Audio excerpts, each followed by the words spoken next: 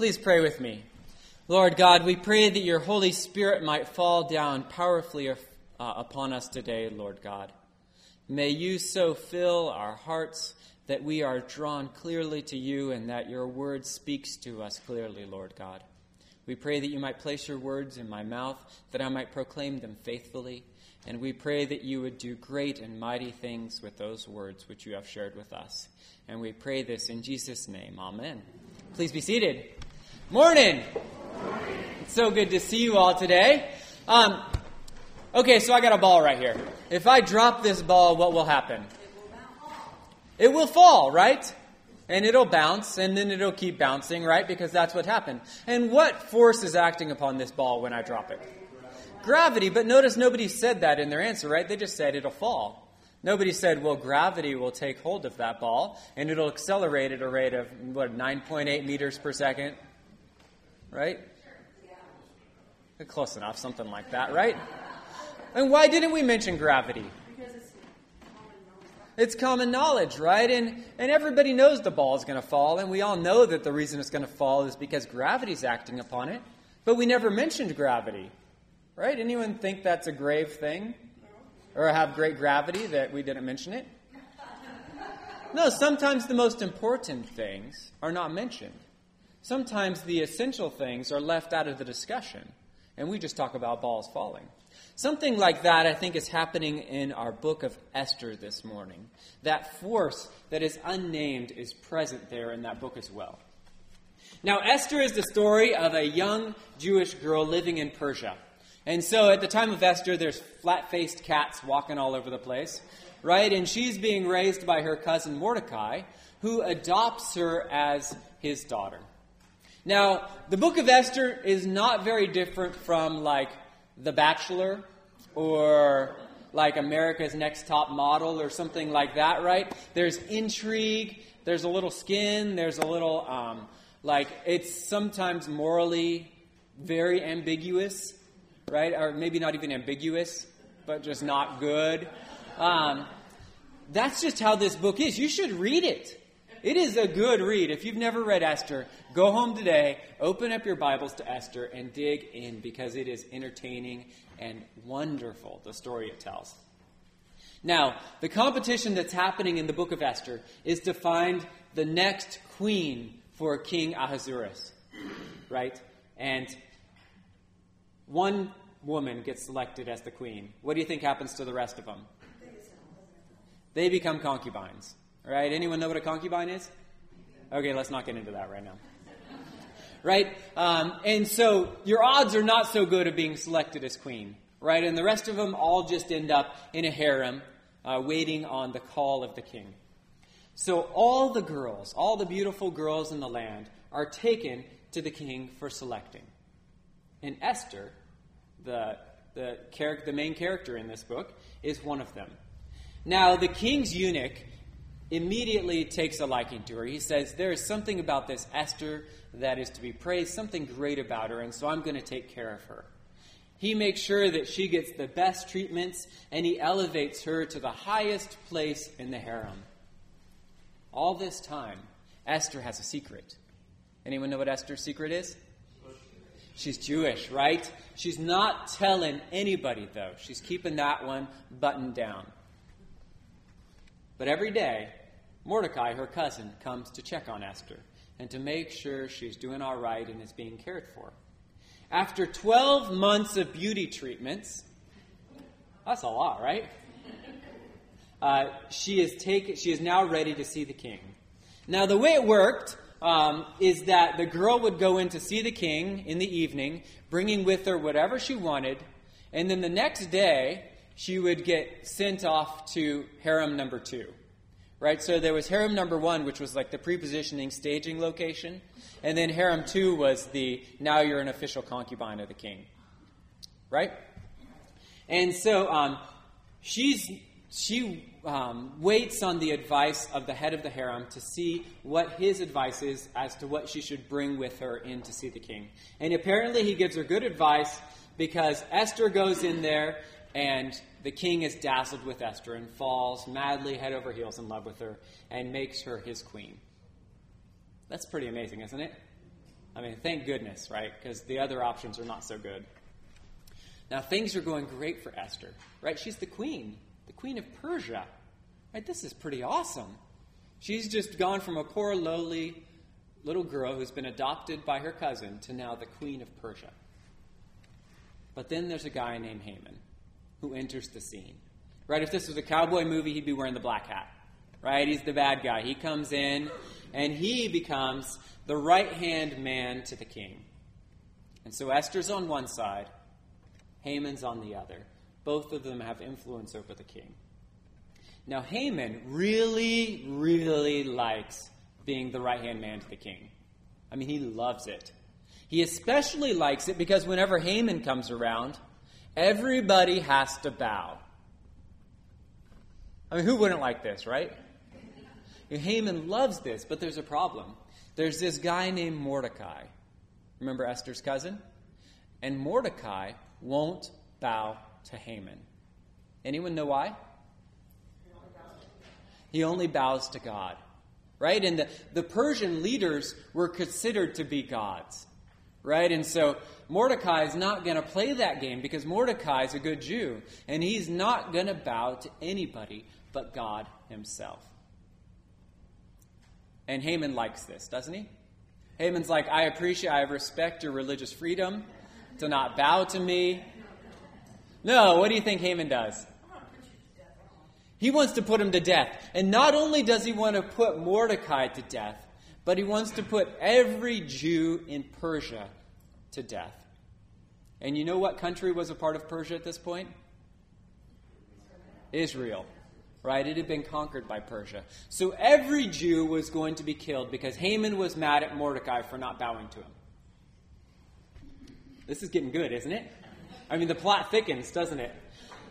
So Haman tricks the king into issuing an edict to kill all the Jews in Persia.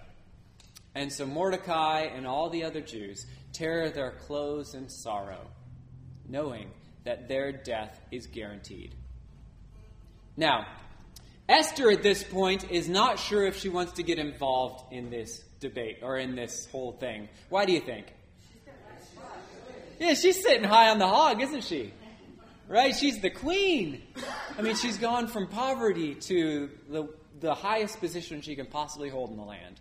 And so she's not sure she wants to immerse herself in the problems of her people. And so Mordecai comes to her and he says, do not think that in the king's palace you will escape any more than all the other Jews. For if you keep silence at such a time as this, relief and deliverance will rise for the Jews from another quarter. But you and your father's family will perish. Who knows? Perhaps you have come to royal dignity for just a time as this. Isn't that amazing? Oh man, I get fired up every time I read that quote. So, Esther, after 3 days of fasting, decides that she is going to risk her life and enter into the presence of the king. Now, why would you risk your life to enter into the presence of the king? Yeah, you're going to die anyway, but why is it dangerous to enter into the king's presence? Anyone know this one? Cass, way to go. Nobody entered the king's presence without the king inviting them in. And if you went in there, even if you're the queen of Persia, if he doesn't extend his royal scepter to you, you will be killed on sight. That's high stakes, right? I mean, this is not typically how marriages work. I'm just learning on this thing, but, right, that's not how, I don't think that's how it's supposed to work. That's not freedom and love and all those kind of things, right? But that's what Esther is risking. She's willing to risk her neck to possibly save the Jews. So she enters into the king's presence, and what do you think happens? That's right, she's killed and the story ends. It's sad. I'm sorry about that. You'll have to come back next week. No, that's right. Yeah, the king extends his scepter to her. He welcomes Esther into his presence. And so Esther invites the king and Haman to a feast, a special feast. Right? And so she plans this feast for them, and Haman is thrilled. He's like, yeah, I got invited to a feast with the king and Esther. I'm so special. I love this being number 2 in the kingdom. And after the first night's feast, he goes home to his wife, And he's like, in order to celebrate this, I'm going to build a gallows to hang Mordecai on. And it's not just going to be any gallows. It's going to be 75 feet high. All right, you're going to really hang him, right? You're going to really, really do it. Right? And so he builds this gallows, and he's all thrilled about it. But his wife pulls him aside and says, Haman, if Mordecai, before whom your downfall has begun, is of the Jewish people, you will not prevail against him, but will surely fall before him. What a downer for Haman, right? He's just been at this great party, and his wife's now, look, you're a goner, Haman. Sorry about that. Things look good now, but it's not going to be looking good tomorrow. And so at the first feast, Esther had invited them to a second feast. So after Haman's wife warns him, Haman goes to the feast the second night.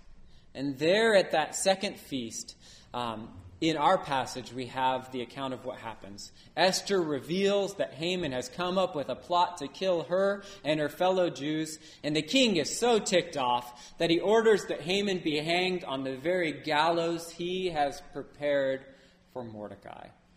How is that for poetic justice? I mean, it's beautiful. Then, there's still a problem, right? Because the king's original edict still stands. Right, the Jews are still going to be killed on the 14th and 15th days of, or the 14th day of that month, right, Adar or whatever. Because the king's God, and can God change his commands? No, not there. Not in Persia. If you're the king and you're God, you can't change your mind. That's really got to be a tough thing, right? And so, another command has to be issued, another edict from the king, in order to counteract that first one. And so, since the king can't say you can't kill the Jews, what the king says is that now the Jews can defend themselves from attack. And so what happens is the Persians come out to kill the Jews in their communities, and the Jews rise up as one and take out their captors, take out those people who were wanting to kill them. And so they're not set free, but those who are oppressing them in Persia are taken care of because of this second edict that the king issued. Pretty awesome, huh? What had turned into an opportunity for the Jews to be destroyed now turns into a chance for them to have victory and freedom. Now, the book of Esther is totally awesome, right? And I'm sure you're all going to go home and read it because you should. But there's one big issue with this book. The main character of the book is never listed. Sure, we get a lot about Esther, but the real main character is never named or spoken of. 2 lines, though, are crucial for our understanding of what's going on in the book of Esther. The first one is Mordecai's statement to Esther. For if you keep silence at such a time as this, relief and deliverance will rise for the Jews from another quarter. And then Haman's wife quote, which says, if Mordecai, before whom your downfall has begun, is of the Jewish people, you will not prevail against him, but will surely fall before him. And so the question we have to ask is, why?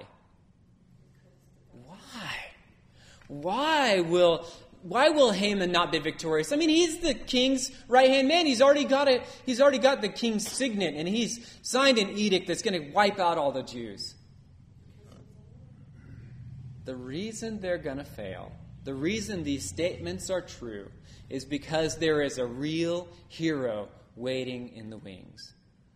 There is a real victor. There is a real defender of these people who is just waiting to step in. And that hero is God himself. God is just waiting for his chance to redeem his people, to set them free, to throw off their captors. Sure, he's not mentioned in this book. He's never named by name, never directly spoken of. But you can see him in the quote from Mordecai and Haman's wife. They both expected that God would intervene in their lives. They knew it was going to happen. They knew it was as sure as this ball dropping if I let go of it. They knew that there was a force as immutable as gravity that was going to act in their favor. They knew it. God is present. and he was going to redeem his people. And God is still present today, and he is wanting to redeem us as well. Now, it might not always seem like God is present in our lives. We might not be able to see him or hear him or feel his presence with us, but God is here, and he wants to set us free. He is the hero who wants to save us, who wants to vindicate us, who wants to throw off our oppressors. This saving action was taken by Jesus Christ when he picked up his cross and was crucified for us. And because he's the hero, he couldn't stay dead. Death could not hold him. The grave could not hold him. And so he rose in victory. And he wants to extend that victory to us now. He wants us to trust in him, to believe that he has risen and that he is here for us. He wants to set us free from the power of sin and death. He wants to offer us hope and life. And he wants to offer us the peace of God, which surpasses all understanding.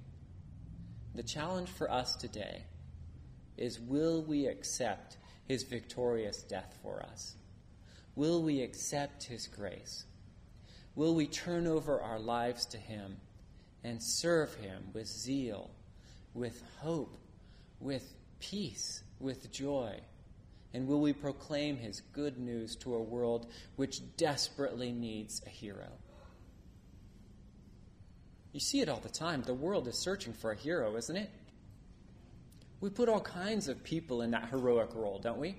Major League Baseball stars, right? Football players, politicians. We put all kinds of people in this heroic role. But the only hero that can ever set us free is Jesus Christ. And so may we come to him today and accept his gift of life and freedom. Let's pray. Lord God, we turn to you now and ask you to be the hero in our lives. Lord, we might not always see you, we might not always name you, Lord God, but we trust you. We trust you to be the victor for us. Lord, to be the hero when we are weak. And so we entrust ourselves to you now, Lord God. We pray that you might forgive us for our sins and that you might reconcile us to the Father so that we can love you and serve you with joy and peace in our hearts. And then place your message of hope in our mouths, Lord, that we might be able to share it with a world which is desperately in need of a hero. And we pray this in Jesus' holy name. Amen.